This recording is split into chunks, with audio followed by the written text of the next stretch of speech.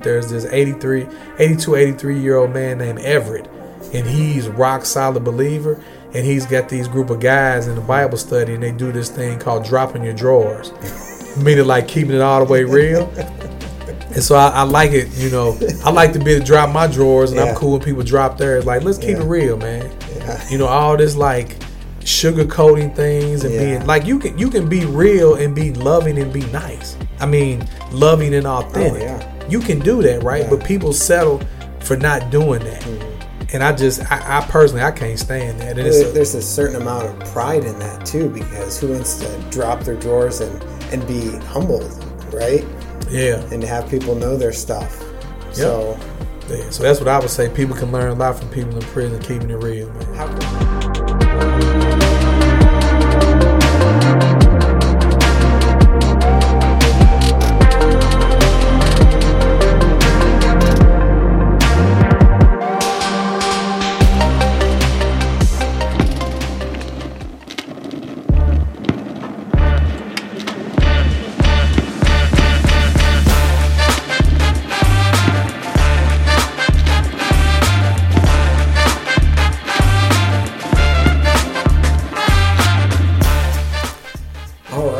Welcome back to Bumper Sticker Faith, everyone. My name is Sam Key, and I'm here with my man Lewis Dooley. What's up, brother? How you doing? I'm doing well. All right. Had a good week. I was doing some house repairs. Oh, really? Yeah, working with my neighbor. He treats me well, and we had some fun together. What kind of house repairs? Tearing up carpet, putting in flooring, cleaning stuff up. We're gonna get a house ready to rent it out. So, your house? No, not my house. Oh, okay. One of his houses that he bought. So that was fun. That kept me out of trouble for sure. Yeah, we know you need stuff to keep you out of trouble, boy. Because any minute now you could be in the clean. Any minute now. Any second. So over the last couple of weeks, I've had new listeners. Okay. Approach me or contact me and say, "Hey, we're new listeners to the podcast, but who is this Lewis Dooley guy?" And they said, "Well, we probably need to go back and listen to some of the earlier episodes." And I was like, "Yeah, maybe you should." But anyways, I thought it would be kind of cool to interview you, put you on the spot, if that's okay with you. Yeah, that's cool. And for you to share a little bit. There'll be some little bit of rehashing from things you said before, but I also want to go into new territory about what you're currently doing with your current ministry and dipping into some of those activities that you do too. Okay. And I think that would be I know that would be encouraging, because it's always encouraging to hear from you about those things. So as we start, let's go back in time. In the beginning. In the beginning. So let's start from the beginning. Where you grew up and what kind of led to the big events when you were 19. All right. Well, first of all, that's not too far ago. You know what I mean? It's only been like maybe 10 years. No, I'm just playing. I grew up in East St. Louis, Illinois, which is weird because the people hear St. Louis and they think Missouri. And this is East St. Louis. But then I started thinking there's a lot of states that are separated by bodies of water. And then one of the cities has the name of the other city. So like East St. Louis is St. Louis, then you've got East Chicago, Indiana. It's like you couldn't think of another name. Then you got Kansas City, Kansas, and Kansas City, Missouri. So it's just weird. So I'm from East St. Louis, Illinois. And in each of those instances, is one of the cities tend to be better and the other one more run down? Is that? I guess, it seems to be a pattern. It does seem to be a pattern. You're right. Yeah. So I don't know. I mean, I don't want to cast no shade on none of those other cities, but East St. Louis I can speak about. Yeah, it's not good. In St. Louis, I was saying that much better. When it comes to crime and stuff like that. But it is a major city in our country. But yeah, I grew up there, and because it was a pretty rundown city by the time I was born, it used to be a flourishing and booming city with stockyards and all kind of industries and stuff like that. But that all changed over years, like before I was born. And then it became a very rundown city, a very crime-ridden city. So I kind of just got got sucked into that, man, unfortunately. And by the time I was 19, I found myself in a courtroom being convicted of attempted murder and first-degree armed robbery and sentenced to life in 100 years. So that's what 19 looked like. Wow. And how'd your life change at that moment then? How did it change? Well, actually, it changed in two ways, very drastically. One was I was locked up. So that's a pretty drastic change as opposed to being free. The other way it changed was, I would say, not even 24 hours from when I was cuffed up and thrown in jail that I ended up accepting Christ as my Savior. And so that was something very new. It was hearing the gospel for the very first time, like literally. And I responded to it out of desperation and hopelessness. So I knew that I'm the type of person, when I commit myself to something, I'm going to be committed to it. And when I was committing myself to this, there was no other people around. So it wasn't like there'd be nobody to hold me accountable. But it just being the type of person I am, I decided if I'm going to do this, then I'm going to do this. At least in my mind then it was, if I find out that this thing is like bogus, then I'm not going to mess with it no more. But if it shows itself to be true, then that's what I'm going to be about. And that thing being Christianity. And at that point, like, you didn't foresee yourself getting out, right? No, as far as I knew. So that's a good question. And so I was incarcerated in the state of Missouri because that's where my crimes that I got caught for happened. And in that state, even though I had life with parole plus 100 years, technically there's a chance for me to get out. But having a life sentence really put my life in the hands of a parole board, which meant they could choose to do what they want to do. And so I knew that there would be a chance. And then that 100 years in the state of Missouri, anything over 30 years is to be considered the same as a life. So essentially it was like having two life sentences, life plus life. And they were saying life back then, this was 1994, was like 30 years. So if you do the math, 30 years on one life, then another 30 years for the second life, that's 60. And I would turn 20 that year, so that'd make me 80. So if everything worked out perfectly, I thought that by the time I was 80 or 80-ish, that's when I would get out. So if that would have happened, then technically I would have gotten out. But golly, after 6 years of being in prison, I really, honestly, like, would I have gotten out to go to? A bunch of old people like me, and mostly people that's dead that I knew. And maybe the rest of them I would lost track of. So, so far as I was concerned, my life was over. Looking at it from that way. So then, how did you reframe your situation given your newfound faith? And I mean, I guess that's because you first heard the gospel in jail, and then now you're in prison, and it's not like you had ever seen what it looks like to be a disciple of Jesus, out in the world and how they move and the things they're involved in, the activities and the way they love their families and all that. So then how did that translate into your prison setting? Man, in what you look to do? Yeah, that's a great question. The first thing was I learned that Christianity's base came from the Bible. And if I was going to learn about Christ, if I was going to learn about God and just his character and his nature, and then what am I supposed to do as a follower, I need to get in that book. And I had this old King James Version book, which wasn't the easiest thing to read. The Gideons? The Gideon. Good old Gideons. I still got that Bible too. And so I started reading it. I read through the whole Bible in about 30 days. Wow. When I got transferred from jail to a diagnostic center. And they send most states have them where you get sentenced at the jail. They send you to a prison, but it's not permanent, to assess you and figure out which prison that you will go do your sentence. And that for me was about 30, 40 days. So I read through the whole entire Bible, and I didn't retain much at all. But I found that the New Testament made a lot more sense than the Old Testament because the stuff I ran into and not even the Gospels, it made sense. But not as much as the epistles, because it was so like, do this, do that. And that's why James became my favorite book, because it was like so direct. Like, don't do this, do this. And that's what I was looking for. I was looking for, like, what type of lifestyle change do I need to have to follow God? Yeah. Because that's what I felt was the thing to do, because I was a sinner and I needed to stop being a sinner. But what do I replace my sin with? So the New Testament, specifically epistles, really helped me understand that. And so so that was one. Number two, when I got to prison, man, like, God's grace in my life has been overflowing since day one. And I mean that 100%, because I got to a prison where they had the worst of the worst in the whole state. Missouri's death row was there, and they were in general population, the only state in the country that I know of. So I had a lot of crazy stuff around me.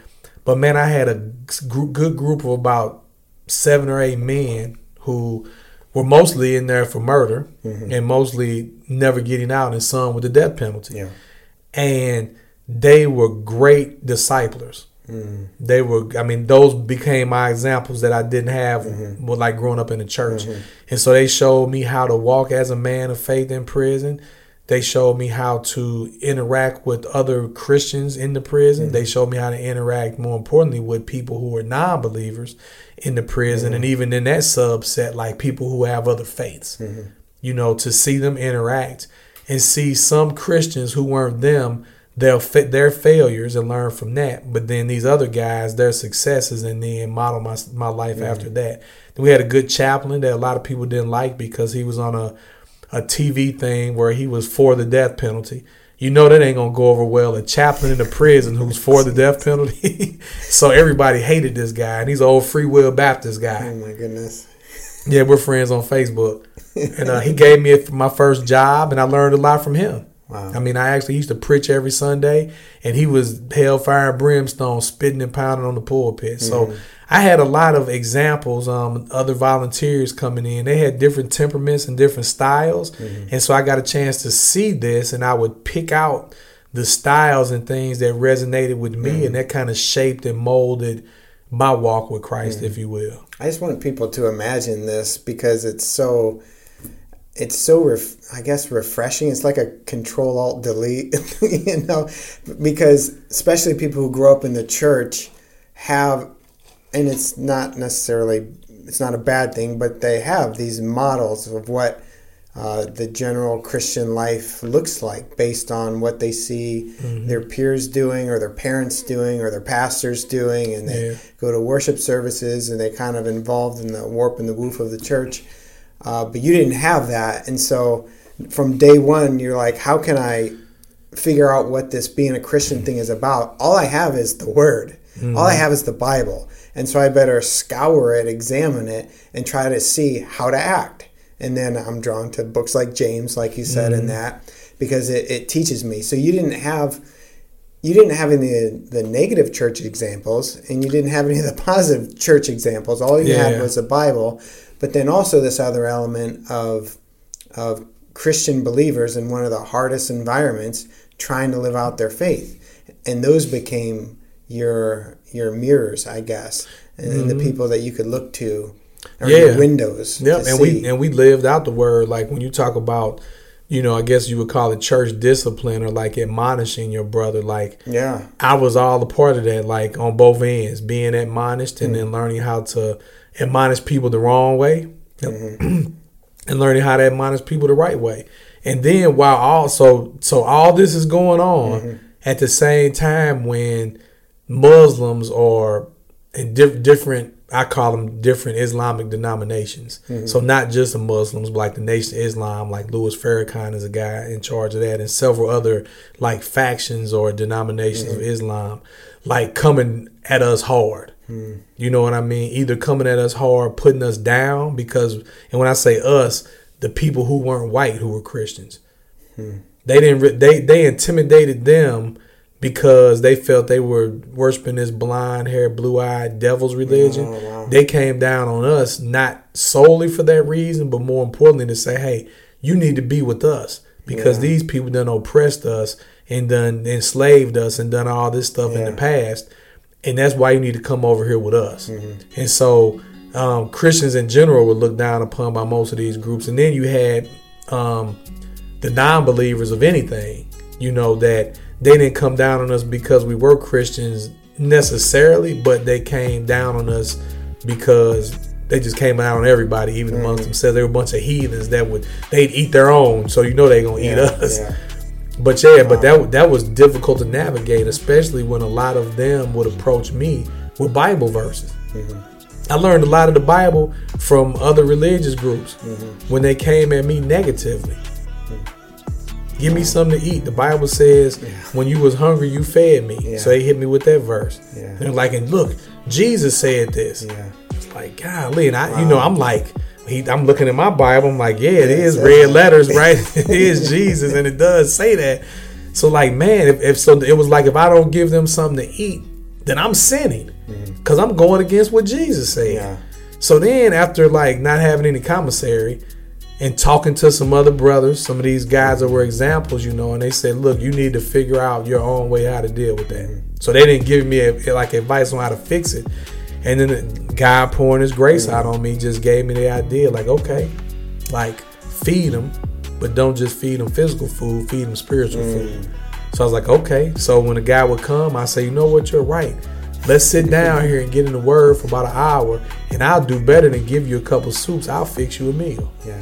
And so I would say if that happened 20 times, 18 of them said no thanks and kicked rocks. But the other 2 took me up on it, and there wasn't like any more story behind it. But it essentially stopped those guys from coming to ask me for my commissary. So that was good for me because I didn't want to give all my goods away. So then how important was Set Free Ministries to you and Emmaus? And tell us about those. Yeah, well, just to get an understanding, so Set Free Ministries is a nonprofit organization. And this particular, because there's Set Frees all over the country. Okay. This one was Missouri. So Set Free Ministries in Missouri. All of these other Set Frees, and some ministries name themselves something different, but they're connected to Emmaus. So picture that as a hub, like a wheel, the center, and then all the spokes. So there'd be like 50 spokes. Okay. You know, and that would be like a Set Free Missouri. You have a Set Free in California. And then other ministries would be named something different, but they all connected to Emmaus. Emmaus has a Bible college in Dubuque, Iowa. And after they started the Bible college sometime out, I don't know what came first, the correspondence school or the Bible college. I can't remember, but they have a Bible college that people can go to. And then they have a correspondence school, and that's not accredited, but it's these Bible courses that a lot of these faithful men, like that were preachers and teachers, they're basically like commentaries.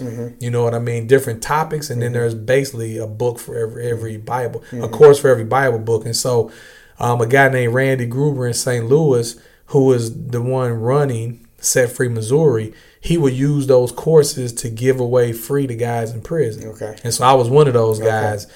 And so that was essential with helping me understand the Word of God. Yeah. And so, you know, any Bible course or any church you go to is going to be their interpretation of what the Word of God says, right? And that's why we got all these different denominations, right? And so Emmaus comes from a Plymouth Brethren background. And so when people talk about they were raised in this type of church, I guess I would say I was kind of raised in a Plymouth Brethren church. And so they kind of have this idea of, they call their churches like assemblies. They don't call them churches. And so we kind of had an assembly in prison that Randy kind of started, where every week they'd have the first portion of service is called breaking the bread. And so we do communion, and that in that time, a guy could lead us in a song or sing a solo. He could expound on a Bible verse that the Lord had been really showing them that week. You know, it was a free space where we could stand up and give a testimony of what God is doing. And then after that part, then the second part would be more of like what a church service looked like, you know, maybe some music and some songs that were led by a person or a group of people. And then there'd be like a teaching or a message part. And so that's kind of, but I went to other church services in there that was just like a church service out here. We do some singing, some praying, some preaching, some singing, some praying, and it's over. It seems like that Brethren model really fit the prison setting well. Yeah, I mean, each of them fit the setting well. I would say that it was a lot different than the regular church people that came in. And so guys in prison who had been to churches on the street, they kind of looked at that thing like it was an alien. Yeah, yeah. You know what I mean? Because it was something different. Yeah. And so it wasn't like it was bad, you know, and I a lot of symbolism they call it the breaking of bread. Like the first part, a lot of symbolism because there'd be a loaf of bread and you'd actually like tear a piece of bread off, you know, and I love that symbolism in that, like Jesus' body being broken and being torn, right? So it kind of, for me, ushers in this solemnness in my heart to really take me back and, you know, not feel what Christ felt, but somewhat be able to like visualize it in my mind and feel some pain in me because I'm hurt because what Christ did for me, you know. And we just had a little cup of juice like everybody else did, but the getting to share a testimony or to get to share a word that the Lord may have showed you, I love the freedom in that, man. You know, like in other church services we had that wasn't like that. A lot of those guys would give us liberty to do that in a church service. Okay. So like say a couple guys come in from the outside, and one guy would kind of be like the guy who would like lead the service, another guy be the preacher. So the guy leading the service, we come in and he you know, either open us in prayer or pick somebody, and somebody want to open us in prayer, so we pray. And after that, it would be a time of, hey, does anybody have a testimony they want to share? You got like 2 minutes. And if you go past that, we're going to be telling you, hey, okay, brother, it's time to stop. You know, and not every time, I'll say 90% of the time, at least one guy, sometimes maybe as many as 2 or 3. And it was just like a week-to-week thing. You know, or if it's something you've been praying about for a long time, then maybe you give a testimony of something God has done. And, man, that's so encouraging. That's really cool. Really so encouraging, man. And then after that, the preacher would come up and preach, and pretty much almost every time that I can remember, there was an altar call. And I don't mean like a sit in your seat altar call. I mean a come up front and get on your knees and pray. And then it was always open for other people if you didn't feel led to come pray yourself. But I'd be sitting there and I see one of my brothers and it's like, man, I didn't even know nothing was going on in his life, you know. I'd go up there and put my, hand on his shoulder and I'd pray with him and pray for him. You know, and I've that's happened to me, and I've done that. So that's how I learned how to do church on the inside. And to me, it's something powerful that takes place. Community. Yeah. So. Wow. So, eventually, after 13 years or so, you went up for parole, and the parole board just out of nowhere and miraculously said, "Okay, in 2 years, you're going to be released." Yeah, they that's right. At 13 years, and I went to the interview. They told me I'd get an answer in 6 weeks. 6 weeks came by, and then another guy that's a caseworker in the prison read off a piece of paper of their judgment, which was I get to go home in 2.5 more years. So they transferred me to a lower level prison because even though I was around these other dangerous guys 13 years, now I would be a custody risk since my custody level dropped, and I could sue the state if one of those guys did something to me. So they shipped me to a lower level prison where I was for 2.5 years, and it was true. They let me out. Wow. And during those 2.5 years, did you ever anticipate, what did you think you'd do once you got out? But then did you ever anticipate that you would come back as like a prison chaplain or pastor and do ministry? Yeah, that's a great question. I always joked around with people. It was like tongue in cheek. When I get out, I'm going to get 2 jobs, and they're going to be in my favorite 2 places, McDonald's in the daytime and Burger King at night. And I said that jokingly, but I was totally okay with doing that because I looked at it like I don't have much of an education of any. I got a high school diploma barely, and that's pretty much the extent of it. I mean, I do have I had a decent amount of Bible knowledge just from spending that many years in the Scripture. You took all those courses, those Emmaus courses. Yeah, so I had that, which was great for me to learn how to walk with Christ. And I've seen some of those too, and they're good. They're meaty. They really get you into the text and get you thinking about the issues, and they're graded too. So those are fantastic. Yeah, so I didn't have a direction per se of like a vocation. Like when I go in now, I ask people, what do you want to do when I get out? Everybody wants to own their own business. I never once really thought about owning my own business.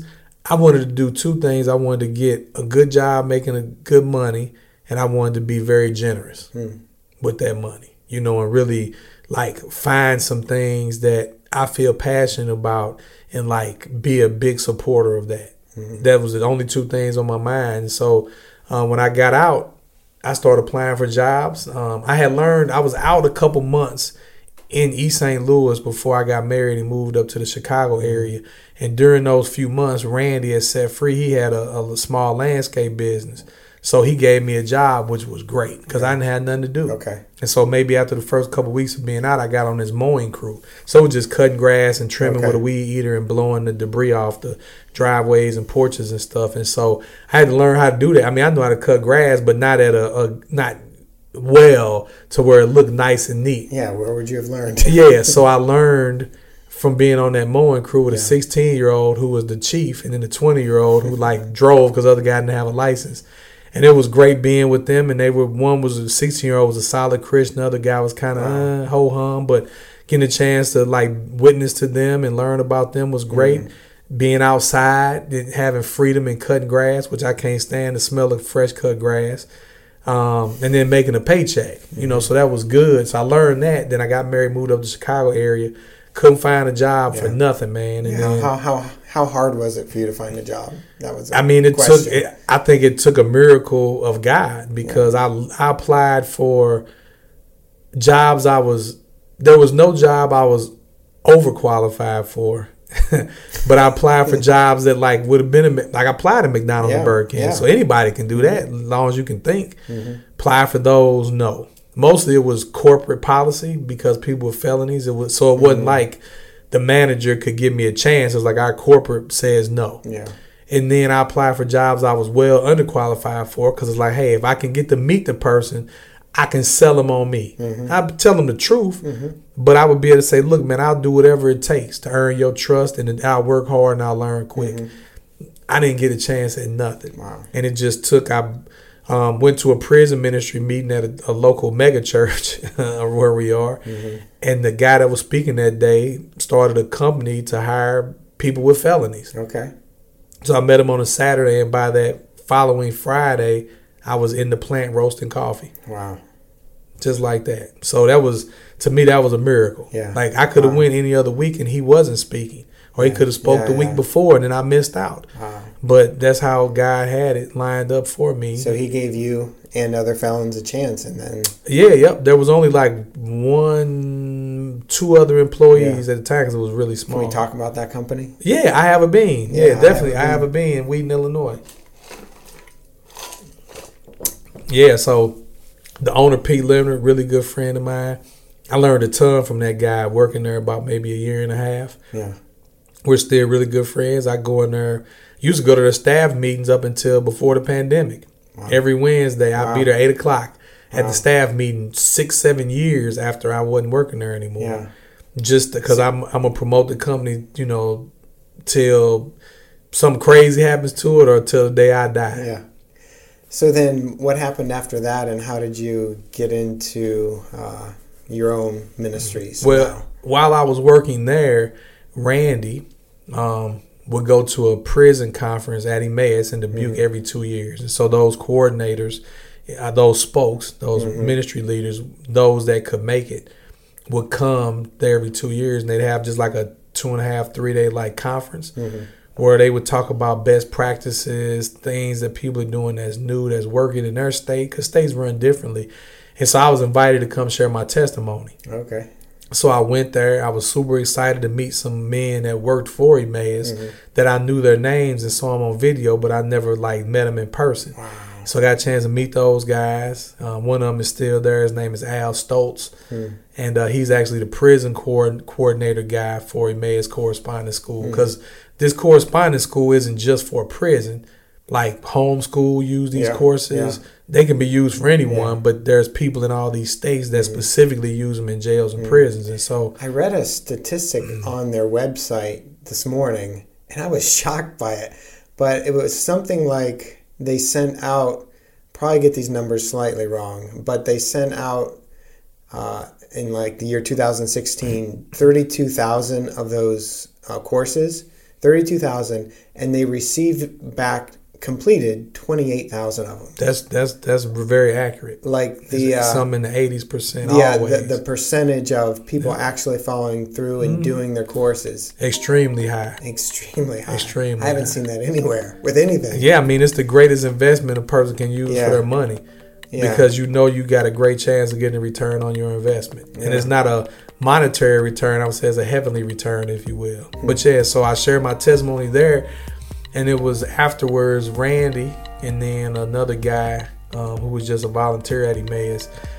One of them, I think it was the other guy, Dale. Dale said, man, have you ever thought about working for Set Free? Meaning Missouri with Randy. And I said, well, I'm on parole till 2079, so I can't. And this was 2011, 2012. And so Randy was like, well, we wouldn't care that you're on parole. And I was like, oh, really? I thought because I was on parole and then working for the prison ministry with him and him having direct contact with people in prison that'd be prohibited from the prison standpoint, from whoever's standpoint. He said, no, from his standpoint, it wouldn't be. And I was like, oh.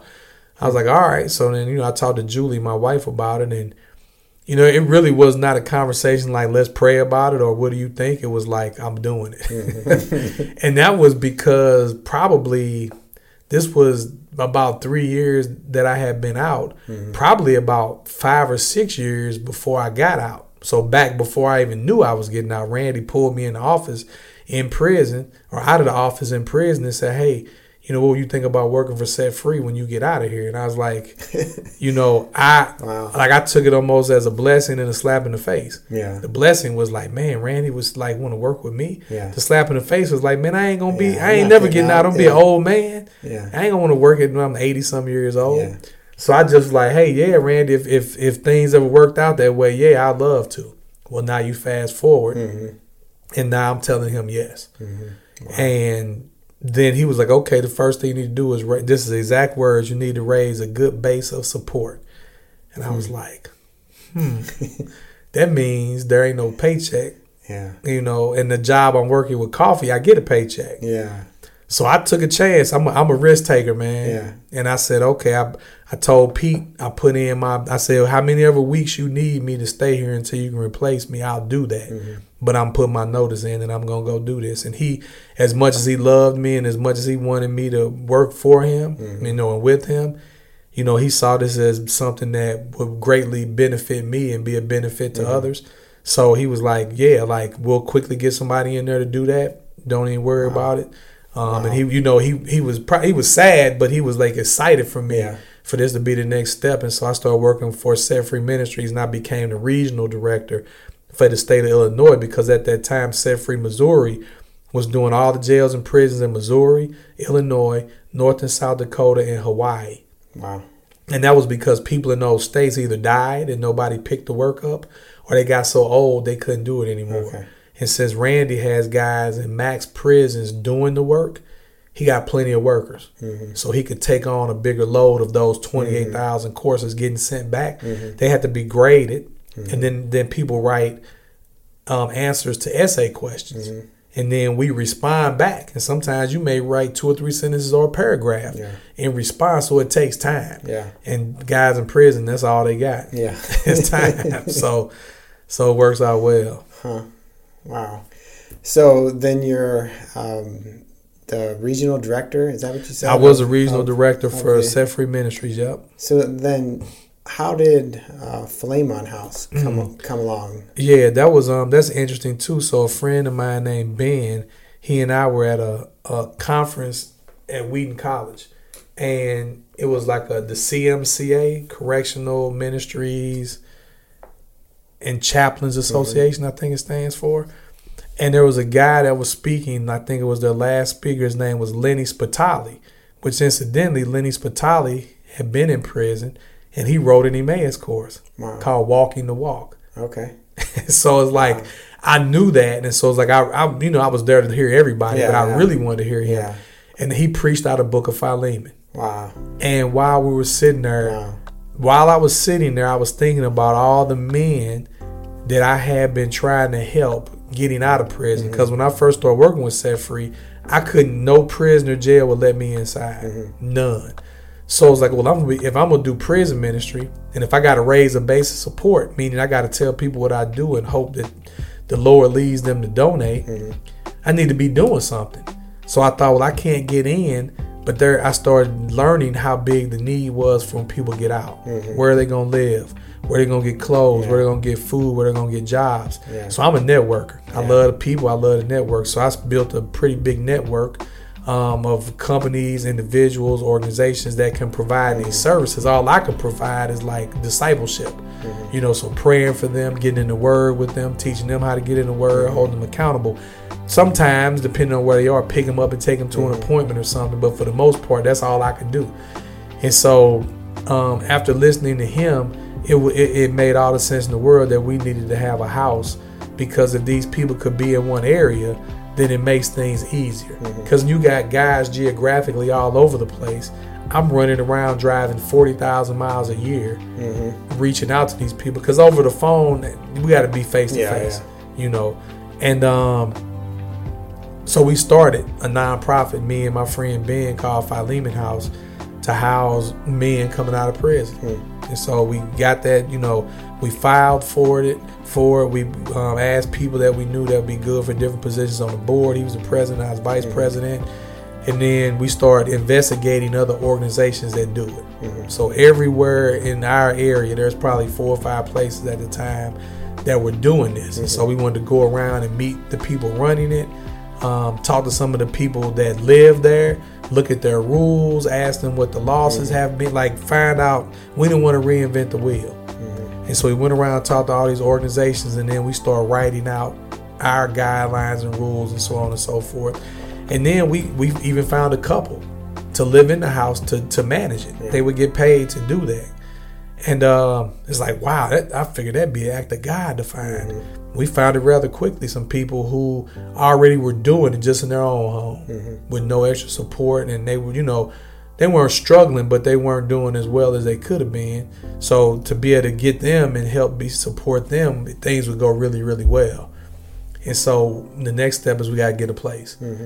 Well, we were never able to get a place. So after about a couple years of me praying and going nuts trying to figure this thing out and getting nowhere, I told Ben, I'm out. I said, man, I hate to drop this on you. And I mean, if you want to be out, like be out too. Don't feel like you got to keep going, but I can't do it no more. I can't. It was messing with my mind that I felt like God put this on my heart to do. But then I needed him to continue to open doors, and he was, but we got to this one, nothing would open. So I just let it go, and he kept the thing going. Wow. So that's how Philemon House was started. Wow.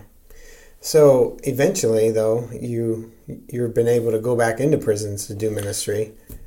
Yeah, so the doors started to open. In Missouri first, they wanted me, the warden asked me to come in. And so I went in several prisons, and that turned into me becoming a full-time volunteer. So I mean, if I lived in Missouri, I could go in there every day, 7 days a week. Yeah, I can go get keys. It's crazy, and I'm talking to places that I did time at, where there's hundreds of people that I know. So that's a miraculous thing of God. And so I was once a month I would drive and do stuff like that because we have an office in one prison. So I go open the office up, and then Illinois. Prisons still to date aren't open for me. However, Cook County Jail opened up for me about 5 or 6 years ago. So start going in there and planting Bible studies in the maximum security units. And I need volunteers for that. So the Lord gave me, a handful of volunteers. And then shortly after, the couple juvenile prisons in the suburbs where I live, they opened up.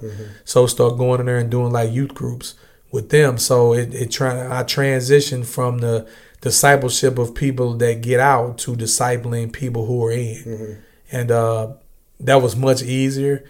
There's much more success. I would say if there's 100 guys I discipled over the years getting out, I can't think of one success story. I can think of a couple guys that stayed out. But all the rest, if it's 100, that means 98 went back or didn't go back, but they're back not living a Christ-like life. Wow. That's disheartening, man. It is. It's very disheartening. But inside, I get a chance to see fruit. But a lot of times you see that inside, and when they get out, it's business as usual. So it's not disheartening, although that's probably going to happen to these people too. I just don't see it. But with that knowledge, that high percentage knowledge of what happens, what you're tempted to do once you get out, I'm sure that affects the way that you share with and direct the people inside. Yeah, right? I realized after a scripture came to me. I feel bad. I should remember where this is at, but Paul is talking about planting seeds. He says, "I plant, Apollo waters, and God gives the increase." Yeah. And so then I really started thinking, you know what, man? That's what God is calling us to do: plant seeds, water seeds that have maybe seeds we've planted or seeds other people have planted. And we gotta let God get an increase. It has to be the work of the Holy Spirit to convict a person's heart of sin and to keep convicting them of sin, even if they've come to Christ. So I've always been leery of organizations or individuals that talk about, I saved these people, or we got this many people saved. Man, you don't know who got saved. I mean, at the end of the day, a person can say anything out their mouth and they can live a good moral life, but that don't mean they saved. So I really stopped focusing on that. And when people ask me, man, do a lot of people I bet a lot of people get saved when you go in. I said, man, I honestly have no idea, and it's difficult not to think about that because we have an event every year and some people like numbers and statistics, in some organizations you go to, and we had 2,000 people hear the gospel and 300 people got saved, and we had 55 baptisms. You know what, man? I'd baptize a person, but I'm not keeping track of the numbers. Numbers don't do nothing for me. Numbers can give people who care about them a false sense of reality.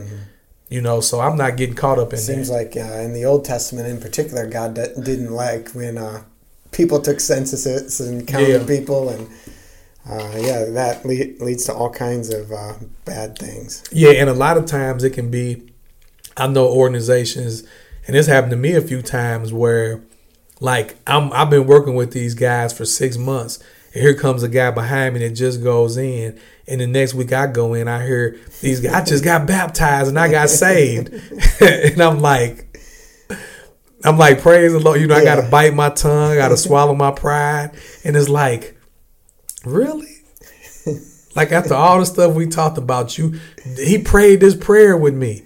Like, really, like, just because you prayed that prayer, you got saved. You, as much as we talked about the gospel and salvation, you wouldn't have said you were saved. But it's that experience, right? And it's that charismatic person that comes in that does this call to action or whatever. And then they talk about baptism. And then I say, oh, Ron, you got baptized. What does that mean?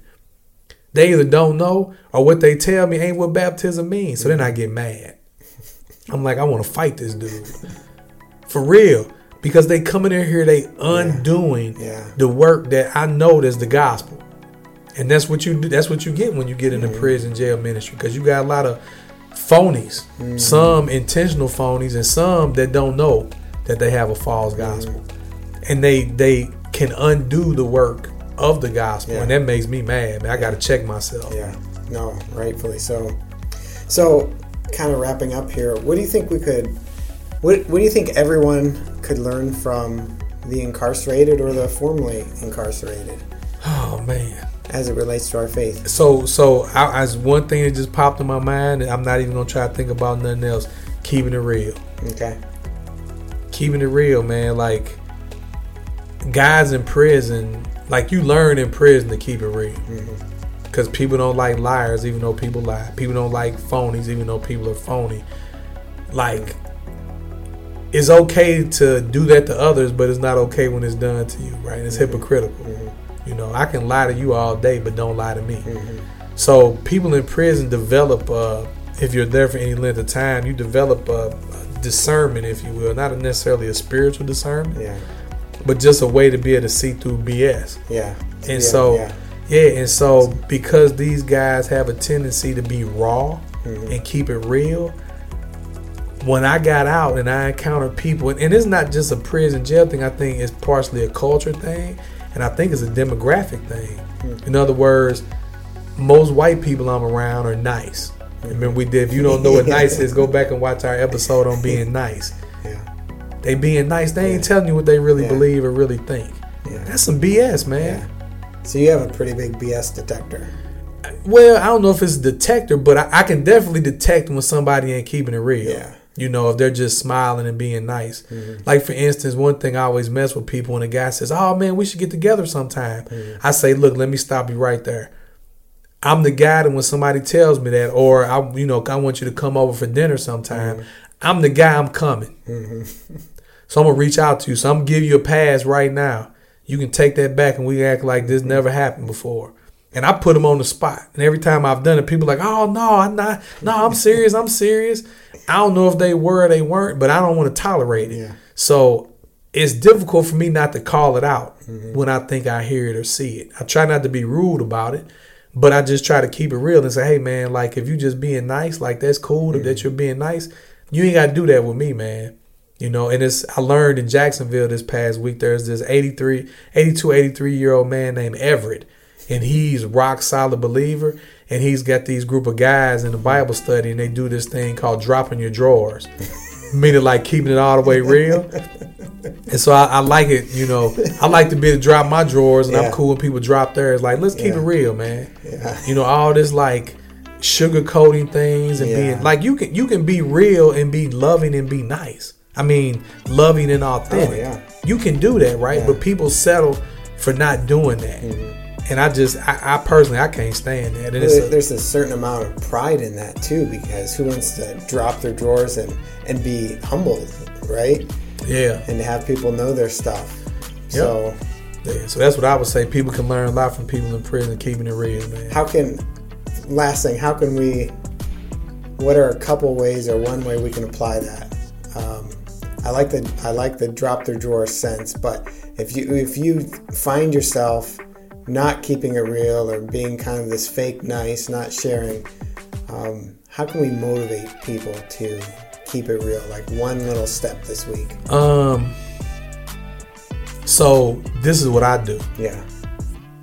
When I want people to keep it real with me, I go first. Okay. And that's what I call it, going first. Yeah. And so that may look differently pertaining to whatever conversation you're in or whatever you're talking about. But if it's me asking a person about something, before I ask them, I'll preface it by sharing my experience in that thing. Okay.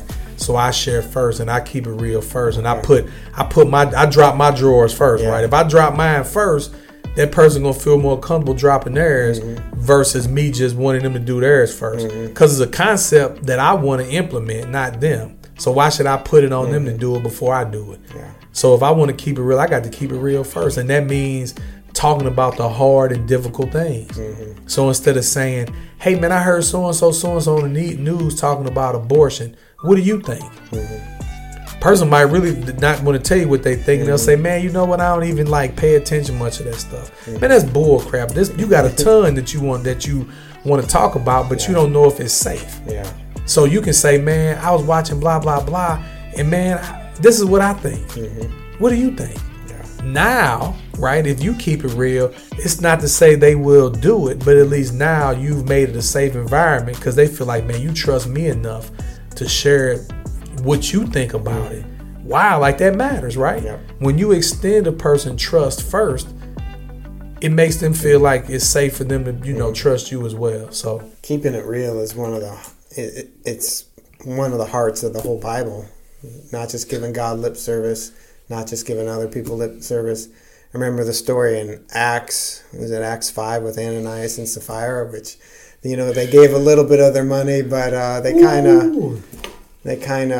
weren't keeping it real, and they kind of pretended like they were more than what they really were, and God didn't like that. No, He ain't like that. Even though they all. did something good, even though they were on the outside, they were nice, going through the motions, and they gone. They gone, man, with the quickness. So thanks for sharing. Thanks for sharing asking with people, and if you have any questions, any comments, anything you want to offer, you can email us at bumperstickerfaith@gmail.com.